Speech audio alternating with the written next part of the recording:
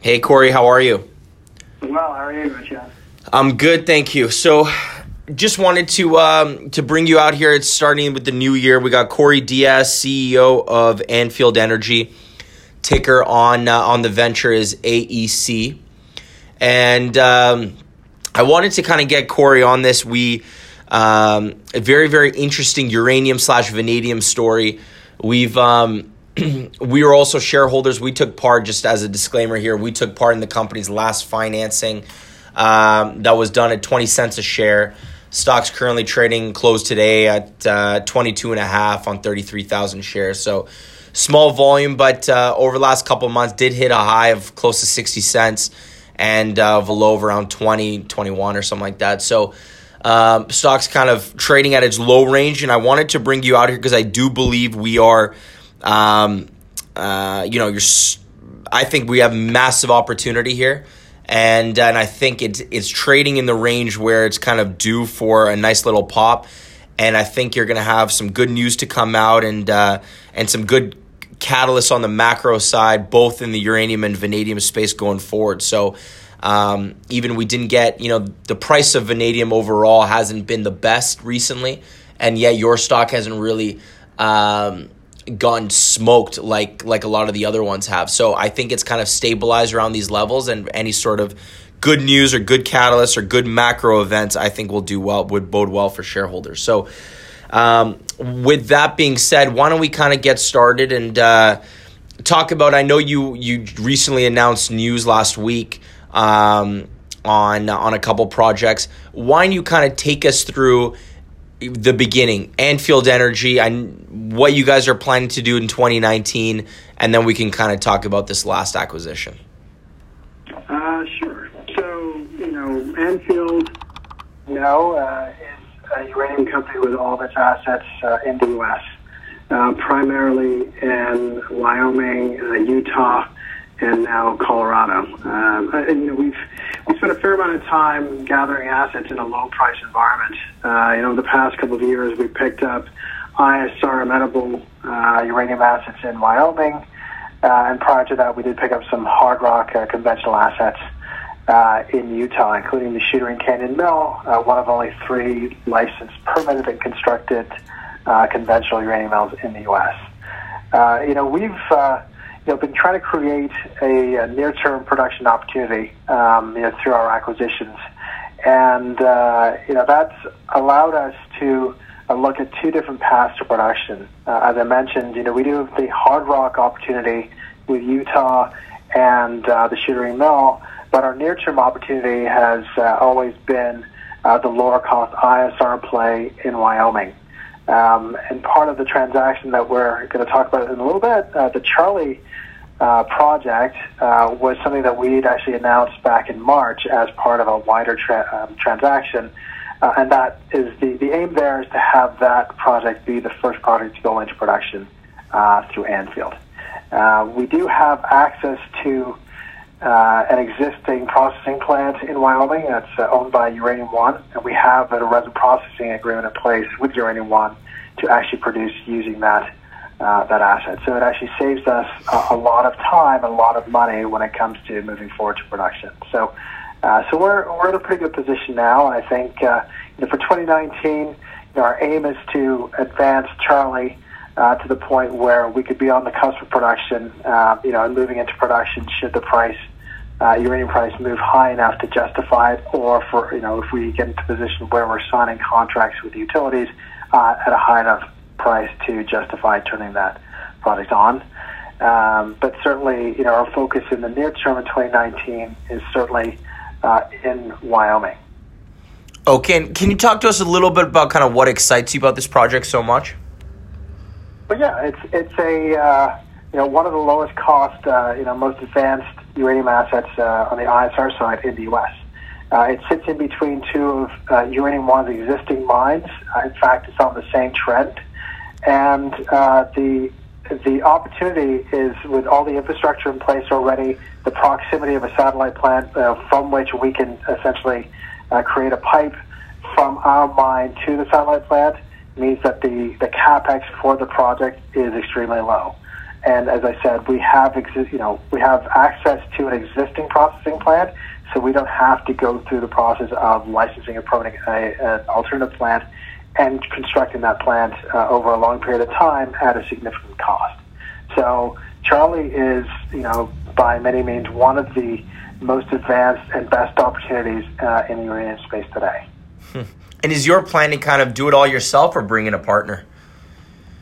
We plan to do it ourselves. We do have the expertise of Uranium One that we can leverage because Uranium One actually works in the same environment where Charlie sits. But otherwise, we would certainly look, to be doing it ourselves. That said, we do have an opportunity to add some more operational experience to our team, and we're certainly seeking that out. But that, will certainly signal to the market our commitment to production going forward. But certainly, we have no plans to necessarily collaborate outside of any relationship that we have with Uranium One. Okay, and what about the West Slope in Colorado? Those projects?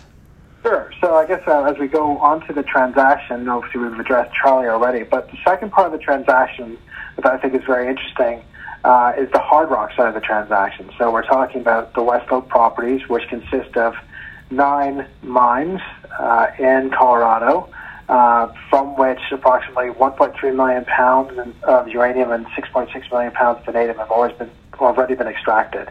So we know that these are products that are actually, they're not, just exploration assets. They're actually, past producing mines. The fact that there's about 11 million pounds of uranium and 53 million pounds of vanadium on them obviously makes it much more attractive. And it actually helps to potentially extend the life of the Shootaring mill, because the aim would be to send that hard rock material to the mill. And given the high percentage of vanadium in the rock, certainly would make it viable when it comes to transporting that material to the mill. So the other thing that it could potentially do is, we could look to add a vanadium circuit to our mill. Right now, we just have a uranium circuit on the mill, but certainly a vanadium circuit would allow us to produce that vanadium, 53 million pounds of vanadium that we've just picked up, at least a portion of that through our own processing facility in Utah. So it does turn the mill into an even more, critical asset in our portfolio, and certainly helps to delineate our hard rock asset base from our ISR base. And I know, obviously, vanadium probably 6 months ago to a year ago was the hottest thing out there. It was one of the only sectors, along with cannabis, that was doing anything. And vanadium stocks were absolutely skyrocketing. You guys are obviously in this space. You guys have picked up some incredible assets. But it's unfortunately the overall price of vanadium has taken a little bit of a dive here. What has that done to you guys, and how do you think that's going to impact you going forward? Well, I guess we announced the transaction after the fall in the vanadium price. So from our perspective, we've seen no impact. I think that despite the fact that vanadium has fallen, it's still up more than double where it was from a couple of years ago in terms of its low, below $5. So I think that it's still priced quite well, and even at that price, the value of each ton of rock is still high enough to justify shipping it to our mill. So, I think we're still in a great position. I think the fact that vanadium's not going away either. I think it still has its uses. It's still there for kind of energy storage, and I still think there are opportunities to work with battery manufacturers who are looking to create larger scale energy storage, items. So from our perspective, we just see there's still significant upside to the opportunities. I mean, the vanadium price is up at $28.75, I believe it was. It's come back down to $15, but certainly it shows that there is, still significant upside potentially in what we have. And I think value today, the rock is valued significantly higher than where our market cap sits. So I think that having that in our portfolio, begs the question as to, why our price isn't higher. So, given that we do have production opportunities both on the ISR side, on the conventional side, and we have the potential of vanadium, significant vanadium, in our portfolio, which could potentially, expand our production opportunity in Utah. It's tough to justify where our stock price is today and where our market cap sits.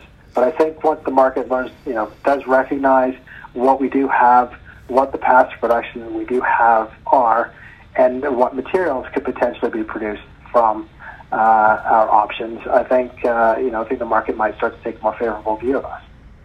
And are you just on kind of touching base on that? Do you kind of see anything in the overall uranium space on the macro level that you think is kind of showing that uranium companies are like yourself or uranium is going to do well in 2019? Yeah, I think I think we started seeing it in 2018. I think there are a few things. Obviously, the closures of mines, Cameco, Kazatomprom. Kazatomprom looking to go public, which likely means that it needs to show some high-priced contracts in its portfolio in order to kind of show an attractive price going forward.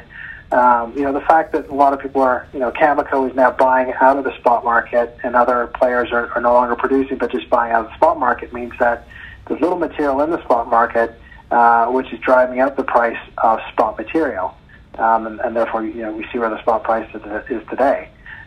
So there's some things being done on the supply side, to affect where the pricing, sits now. We also look at the DOE, which has kind of drastically reduced the amount of material it's flooding the market with. So that material is also having a positive impact, or the lack of that material is having a positive impact on the spot price.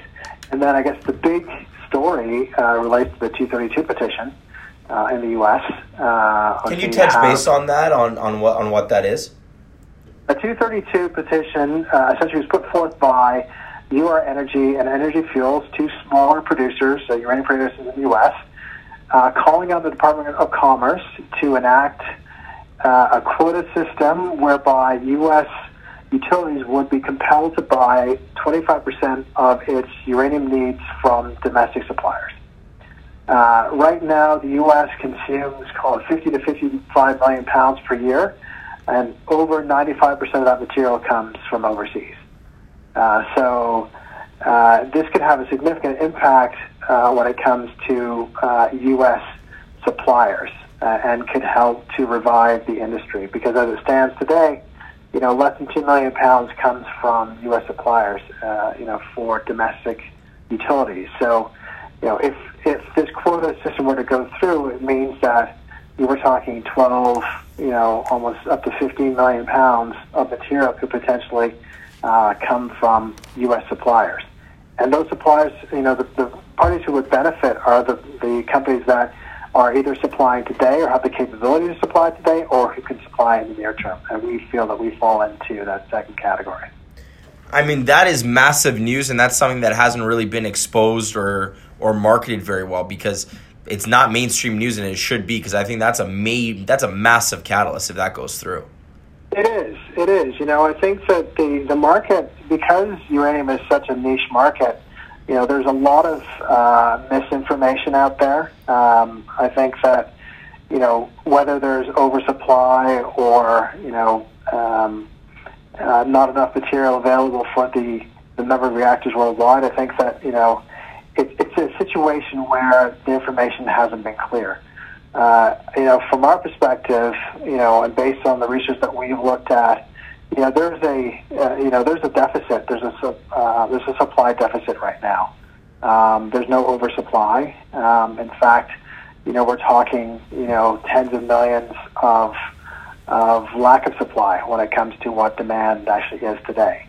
And we think that's just going to be exacerbated by the actions of a Cameco or Kazatomprom while they're looking to get contracts re-signed. A number of parties, because the contracts are running out with utilities, a number of parties, in order to fulfill the contracts, the dwindling end of the contracts are now just buying out of the spot market and selling into the contract. So, I think the utilities now are just concerned. I think the biggest concern for utilities is the 232 petition. It may certainly significantly impact their ability to go and buy material from overseas at a cheaper price. But certainly it could help to revive the U.S. domestic market. So I think that the 232 is critical, to what happens moving forward. But I think it's important to note that there's already a deficit when it comes to supply and demand in the market.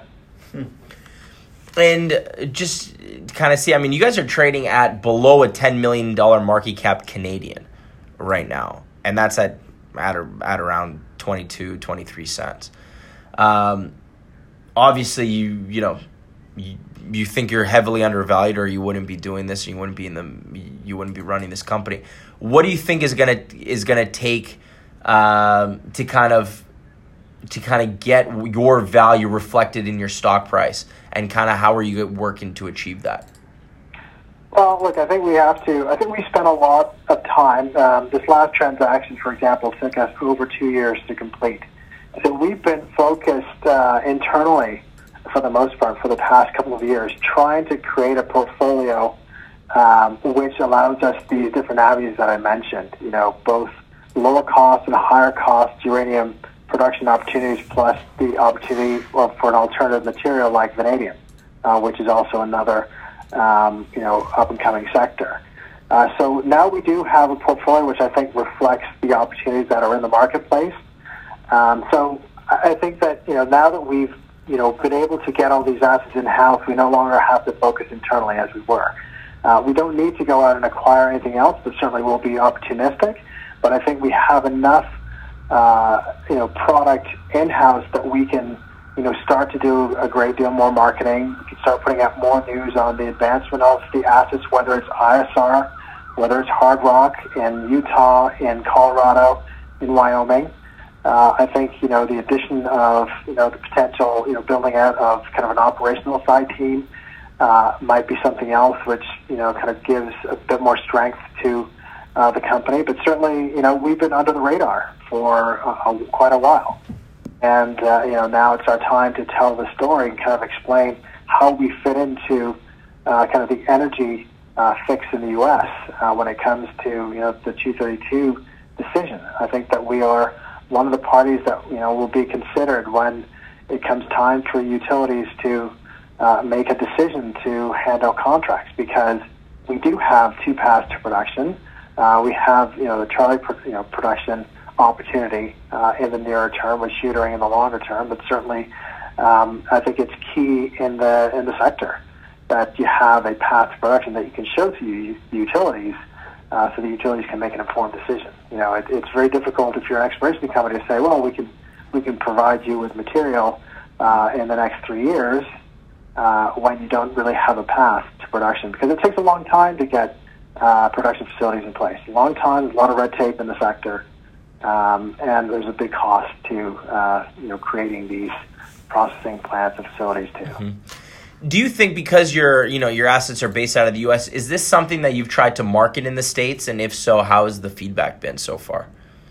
Well, we have been marketing in the U.S., the little marketing that we have done, and we've had very good feedback. People are very comfortable and understand the U.S. market a bit more. I think the production story resonates down there more so than just exploration or the building of giant resource.